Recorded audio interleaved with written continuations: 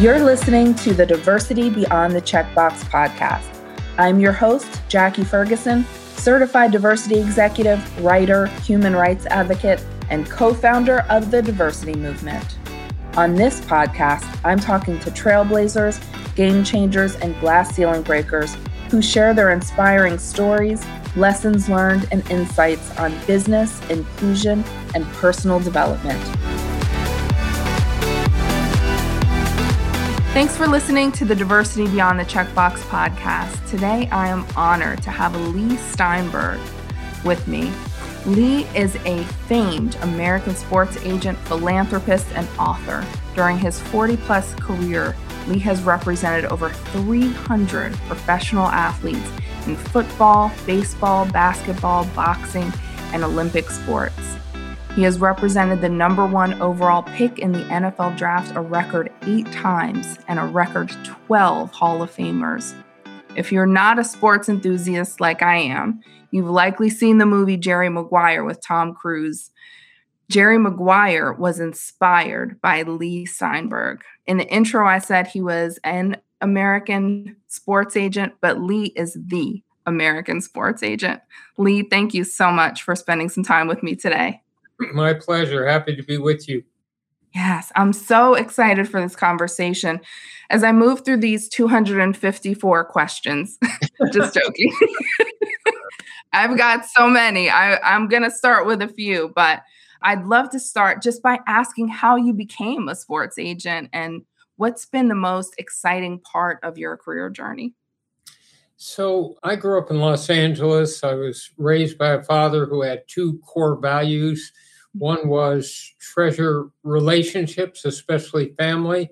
And the second was try to make a meaningful impact in the world in a positive way and help people who can't help themselves. So I went undergrad to UC Berkeley. I was student body president when Ronald Reagan was governor. And I learned everything I needed to learn about negotiating, from dealing with him when we demonstrated against the war in Vietnam and he cracked down. I was a dorm counselor in an undergraduate dorm working my way through law school. And they moved the freshman football team into the dorm. And one of the students was the quarterback on the team, Steve Bartkowski. In 1975, he became the very first player picked in the first round of the NFL draft. And I had graduated from law school and had traveled the world and was about ready to take 1 or 2 or 3 jobs. And Bartkowski asked me to represent him. So there I was, Jackie, brimming with legal experience, never having practiced. I had the first pick overall in the NFL draft. Wow. So it was a World Football League competing against the NFL back in 1975. And we got the largest rookie contract in NFL history. Wow. And Leigh, just for those folks who may not know how many amazing people you've represented everyone from Steve Bartkowski all the way to Patrick Mahomes. So, I mean, there have been so many, and of course I have to call out Big Ben as a Steelers fan, but it's been so many people that you've been able to represent. And I'm just wondering, what do you think was the draw in, having so many opportunities for different people to represent them, right? Why do you think they came to you, Leigh? Well, I had a philosophy that athletes could serve as role models and go back to the high school community, retrace their roots, put together a high school scholarship fund, or work with the church or Boys and Girls Club. At the collegiate institution, go back and bond with the alums by setting a scholarship fund up or doing something with the school. And then at the pro level, finding the leading political figures, community leaders, and business leaders to put on an advisory board and then execute a foundation that would address some basic problem. So Work Done just put the 200th single mother and her family into the first home they'll ever own by making a down payment and moving them in. So it's the concept of athletes changing lives. I had the heavyweight champion Lennox Lewis in boxing cut a public service announcement that said, "Real men don't hit women." Yeah, I remember That could do more to trigger behavioral changes in rebellious adolescents towards how they treat women than 1,000 authority figures ever could. So that. I looked for people who shared that philosophy. But I really think the most important skill in life, Jackie, is listening. It's drawing out another human being and creating enough trust in them that they will reveal to you their values and priorities and cut below the layer of the surface and peel back the layers of the onion so you get deeper and deeper. So you understand someone else's deepest anxieties and fears and greatest hopes and dreams, and you can bond at a level so that you really can fulfill them. So I tried to get to know the athletes as human beings and think of them holistically in respect to what other skills they have besides athletic ones, second career, making a difference in the world, and looking for a special type of young man or woman. Mm. Wow, what great advice for any leader. Thanks for sharing that, Lee. Let's jump into a couple current events. So the NFL has agreed to a new suspension terms for Deshaun Watson following the accusations of sexual misconduct made against him by 24 women in Texas. So he'll be suspended for 11 games during the 2022 season and fined $5 million that will go to charity. Lee, what are your thoughts on this news? How do you respond to that? I think the NFL has to be a leader in setting the example for the proper way that men and women interact. If we have an athlete who's entering the sport, one of the things I stress is that you cannot put your hands in anger or inappropriately on anyone, but especially not a woman. And so this has to be an issue we're sensitive about. I don't know the facts of the Deshaun Watson case. Probably nobody does. It's he said, she said. But he did settle with a large group of women. And I think he needs to be consistent because at one point he said, "Well, I'm sorry for what happened." And at another point he said, "Well, but I'm innocent." And so there needs to be recognition that whatever happened in those rooms didn't sit well with people. And the NFL needs to be the leader and the standard. Now, that specific penalty was collectively bargained between the players and ownership. So 6 to 10 games was what they agreed upon. I think that the NFL went back, it acted decisively in thinking the initial penalty was too low and got some things added on. And remember that Watson didn't play all last season. So certainly it's so important if you believe in role modeling to believe that athletes need to not be the problem, but be the solution in this area. Absolutely. Lee, what is your take on the inequities that exist in sports leadership? Why aren't there more Black head coaches in the NFL when 70% of the league is Black? And what are some of the invisible roadblocks that hold underrepresented candidates back from hiring, mentoring, promoting? I look at this the same way I look at the Black quarterback issue. Mm-hmm. Back when I represented Warren Moon, there was a certain feeling, not expressed openly, but that Black athletes were not really qualified to play the so-called thinking positions, which were quarterback then, and it was middle linebacker and the rest of it. And there just weren't many Black quarterbacks at all. And so I had Warren Moon, and we had to deal with that issue because people wanted him to switch his positions. You need to create a pool in that case of enough younger Black quarterbacks playing college football in pro set. So you were getting the 6'4", big, strong, prototypical quarterback. And here it's the same thing. You need to create a pool very consciously in business school and law school and ultimately in the coaching ranks so that there's so many qualified candidates that you can pick them. And what happened with the quarterback position is not only are 2/3 of the greatest quarterbacks in pro football black, you now have black backup quarterbacks. So it's not a situation where only elite few make it. And then that's what we have to do in sports. So some of the things they're trying to do make sense. Do training sessions with black assistant coaches so they see how the system works, to make sure that they get interviews as coordinators, because the coordinators are the next step up.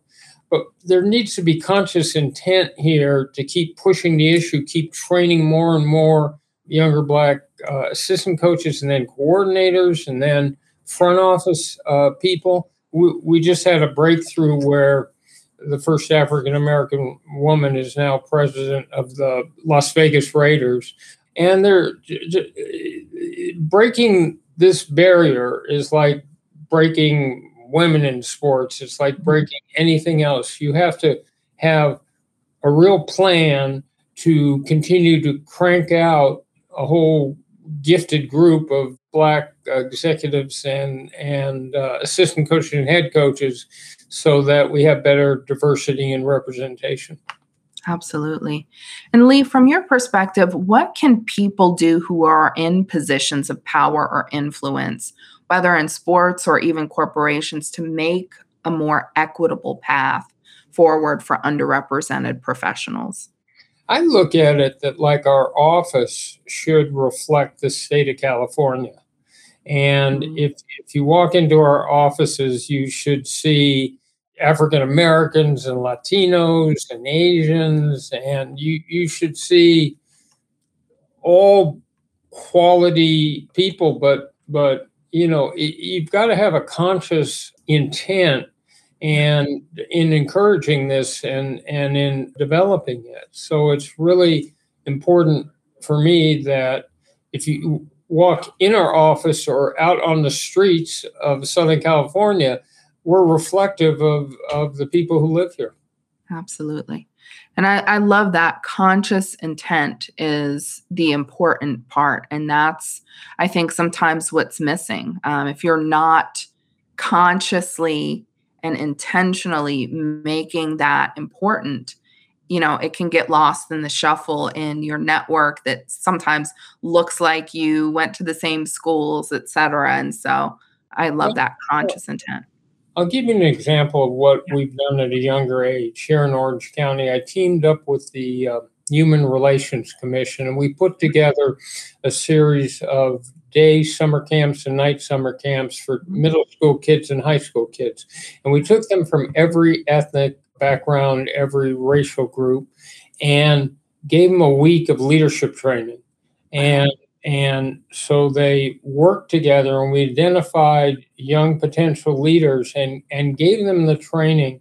So first of all, they respected each other's differences and treasured the richness of everyone's different background. And second of all, we're comfortable with each other. And once you get to know people as people, that's why sports work so well. So anyway, that program turned out a number of different young leaders from African American and Vietnamese and different backgrounds, and they'll all go out and be leaders. We did another one with Soka University, where we trained people in peace training and brought together, we took a group of Black South African kids and brought them over here and had them spend a week in leadership training. And another year it was from Bangladesh. So you have to, in your own life, be pushing for these concepts. And I used to have a father, Jackie, who said, when you're looking for someone to make a change or fix a problem, as minor as picking something up off the floor that's trash, or as major as fighting back against skinheads and hate groups and fighting for the environment, the tendency is to wait for the they or them, the amorphous they. They'll do it. Older people, political figures. And my dad used to look at me and he'd say, you could wait forever, son. The they is you. are the they. So I think we all have a responsibility in our own time, in our own way, to try to push the boundaries here. I love that, Lee. Thanks for sharing that. Your father, in hearing your TED Talk and interviews, you talk about your dad a lot. Would you like to share a little bit more about him and the influence that he's had in your life? Well, my father's big passion was human relations and fighting racism. And so he was head of the Human Relations Commission of Los Angeles, which was all the representatives of different ethnic groups to try to keep peace and further understanding. So we were hardwired, my brothers and I, around the table to make a difference, make a change, and so it's just part of our DNA. And at the end of life, I think that what will have been important is, was I a good father? Was I a good son? Was I a good husband? Was I good to my friends in times of crisis? Was I there for them? And ultimately, did I try to relieve the pain of people who were suffering? And really, at the end of the day, that's it. That's an amazing perspective. Lee, you have 2 best-selling books, The Agent and Winning with Integrity. The titles are certainly indicative of your personal journey, right? Becoming an agent and then committing to winning with integrity. How do you win with integrity at your level, and how can we apply those principles to our lives? I think it's really important not to embrace the concept of situational ethics. So part of what's wrong with the society is that people use 2 different systems. So they're nice to cats and dogs, they're a good neighbor, they're good at home, and now they go out in the workplace and use heinous social Darwin tactics, because after all, the end justifies the means. It's just business. And we can't have that, because that leads to corporations putting sewage into lakes, right? It leads to all sorts of desperate things. We have to have just one model of how you live. So I think it's critical that people be out in the workplace using the same values and ethics they think are important at home. Most of us are going to live in situations in our workplace where we're interacting with a group of people over and over and over again. Yeah. So your word is your bond, and your reputation is critical. So don't be tempted to get out of a short-term situation by misleading someone or lying. So a client calls up and they're disturbed because you haven't talked to them in a while. So under the pressure of that situation, someone said, "Well, I called you back." Right. So the reality is that person knows you didn't call them back. And instead of just having a minor problem in that you were a little bit tardy in responding to them, now you've destroyed the relationship because they know you're not truthful. Yeah. So it's really important, I think, to have one reality and one truth, and not compartmentalizing so that you treat different situations with different facts, different standards, and different values. Absolutely. And Lee, speaking of relationships, you've negotiated billions of dollars of agreements in your career. How do you negotiate hard while maintaining strong relationships with people? I think the key is to be able to put yourself into the other person's heart and mind and see the world the way they see it. Mm-hmm. Being sensitive to what the goals are of whoever you're negotiating with and what's going to create a win-win for them. And get deep into the research so you understand that person, what pressure they're under, and all the rest of it. And so if you can be creative and craft win-win scenarios so you're achieving what you want or what your client needs at the same time that you're helping the organization be better, stronger, it's always being conscious of looking at the world the way that other person would look at it. And trying to affect their consciousness, and then treat them with respect, make rational arguments based on facts and theories that make sense. We do repetitive work, and so that same owner or general manager I might deal with for 30 years. So one Right. transaction is just part of an overall pattern. Mhm. And you have to be really careful. I always say if someone's made a mistake and their neck is exposed and you step your foot on it, the only inevitable thing will be the same thing will happen in return. Mhm. So it's really important to not have a scorched earth policy, but to have both parties walk away happy. Absolutely. And Lee, you say that that's part negotiating is part of everyday life, right? And so negotiating for the win-win in all of your relationships by putting yourself in that person's shoes, Right. I think will help us, have those conversations in all of our personal relationships, our professional relationships. That's such great advice. And we all negotiate. People think of it as some specialization, but husbands negotiate with wives over where they're going to vacation and who does the household chores, and parents negotiate with kids over curfew, and we negotiate for our own jobs and compensations. We buy cars and we buy houses, and so it's just an everyday part of life. And so it's all about your communication skills. Can you be in this moment, Jackie? At this particular moment, I don't know where my phone is. I'm not sure what day it is. All I'm thinking about is your voice in this moment. And if you'll put all your energy into each moment as if it's the last one and hyper focus, then you've got a much better ability to navigate your way through life gracefully. Wow. Amazing advice. Lee, can we talk about your epic Super Bowl parties? You've been doing these now for 35 years. Will you tell us a little about them and why they're so important for you to host? So we've now done 36 of them. Okay, 36. The first key is to put owners and general managers and players and their families and business and sports and big business, big sports, big entertainment, and big athletics all coalesce at the Super Bowl. So one of the things we do is we find a charity. So Phoenix is next year, and it's going to be the homeless. And this last year it was young African American entrepreneurs and a program to mentor them.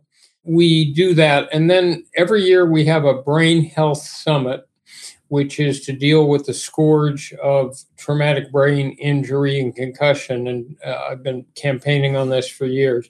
We also give out philanthropic awards to owner, a general manager, a player, a retired player, to reward them for philanthropic things they've done off the field and encourage that.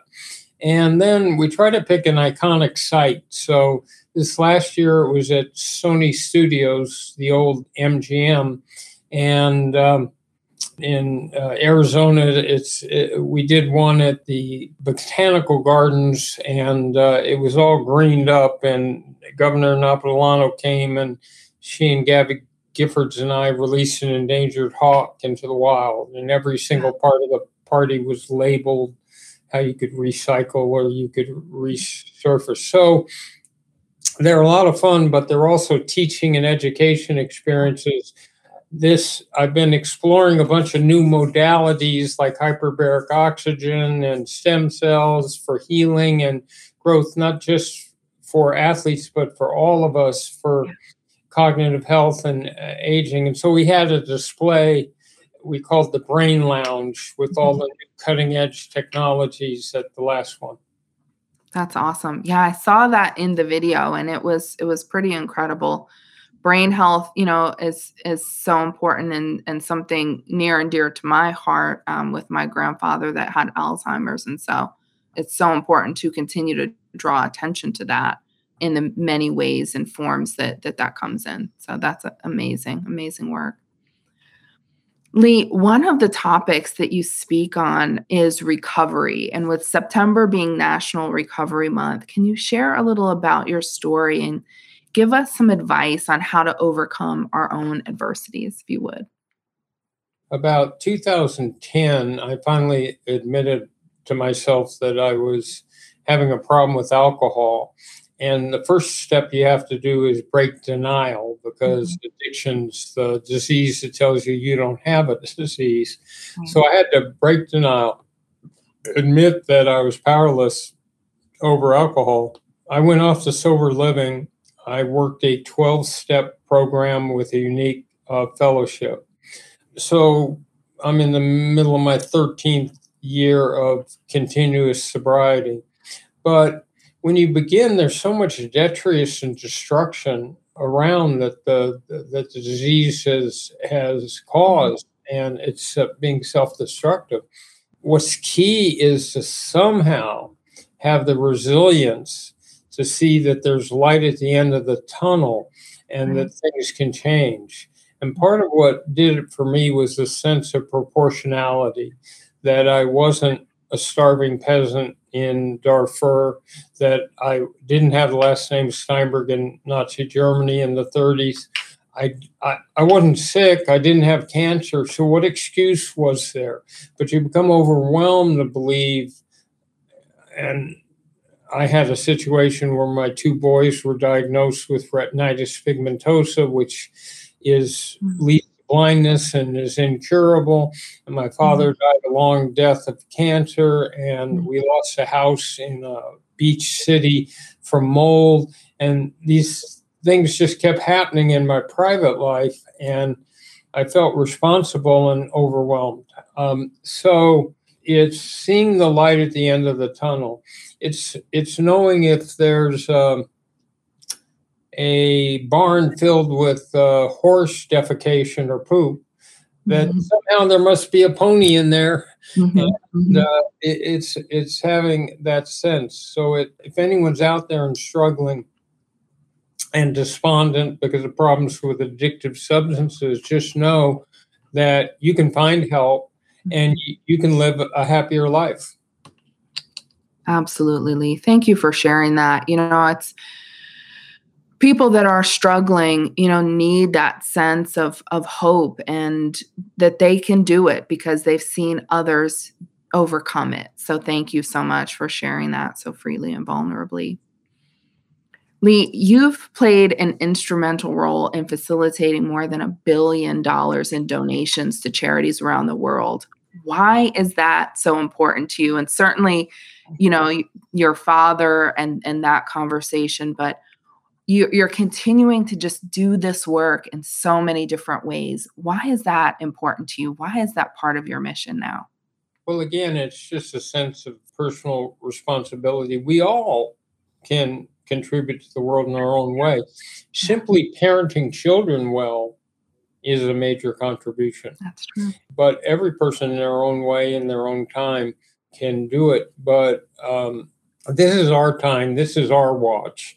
And so if we've got problems with sex trafficking or domestic violence or bullying or racism and the emergence of skinheads and the environment, it's so clear that we can use the symbols of popular culture, which are athletes, to make a difference. And we all can make a difference. But I just think it's sort of the work we're assigned to do, and to not simply curse the darkness, but light candles that can inspire people. Absolutely. And, again, we can all do our part in our own way to make the world a little bit better. So I think that's fantastic. Thank you for all the work you're doing. Lee, what is something about you that many people or most people don't know? That I was questioned on Jeopardy, or that I was a question in Trivial Pursuit. Okay. That when I grew up, my grandfather was head of Hillcrest Country Club. So all the actors hung out there. And so I have a picture with me on Marilyn Monroe's lap. and we cut a song with Groucho Marx and his granddaughter. So that was my grandfather's life, but my father was all about education. That I like to read, probably read 3 or 4 books a week. I see life as just a learning process, and that I'm happiest at the beach or outdoors with the water. So let's say 1/2 Berkeley intellectual, 1/2 Southern California beach boy. I love that. Thank you so much.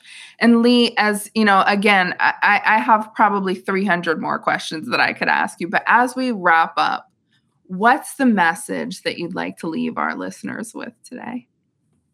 I think it's important to do an internal assessment of what values are most critical and important to you, so that you always have a sense of not what the world thinks, but what you think is critical. So how important is short-term economic gain, long-term economic security, geographical location, spiritual values, family, making a difference in the world, profile, being known, autonomy, and to be in touch with that, and then go out and use the finite amount of time you have to fulfill yourself and to make a difference. And it's possible for each one of us to be impactful.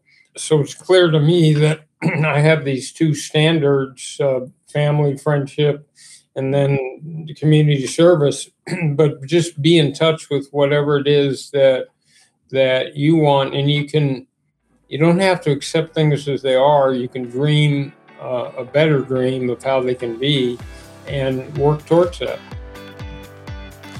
That's amazing. Lee, thank you so much for spending some time with me today, for being such an inspiration, for the amazing work that you're doing to make the world a better place.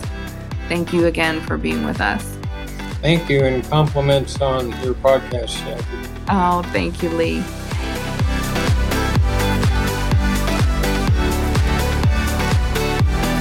Thanks for joining me for this episode. Please take a moment to subscribe and review this podcast and share this episode with a friend. Become a part of our community on LinkedIn, Instagram, and Twitter. This show was edited and produced by Earfluence. I'm Jackie Ferguson. Join us for our next episode of Diversity Beyond the Checkbox. Take care of yourself and each other.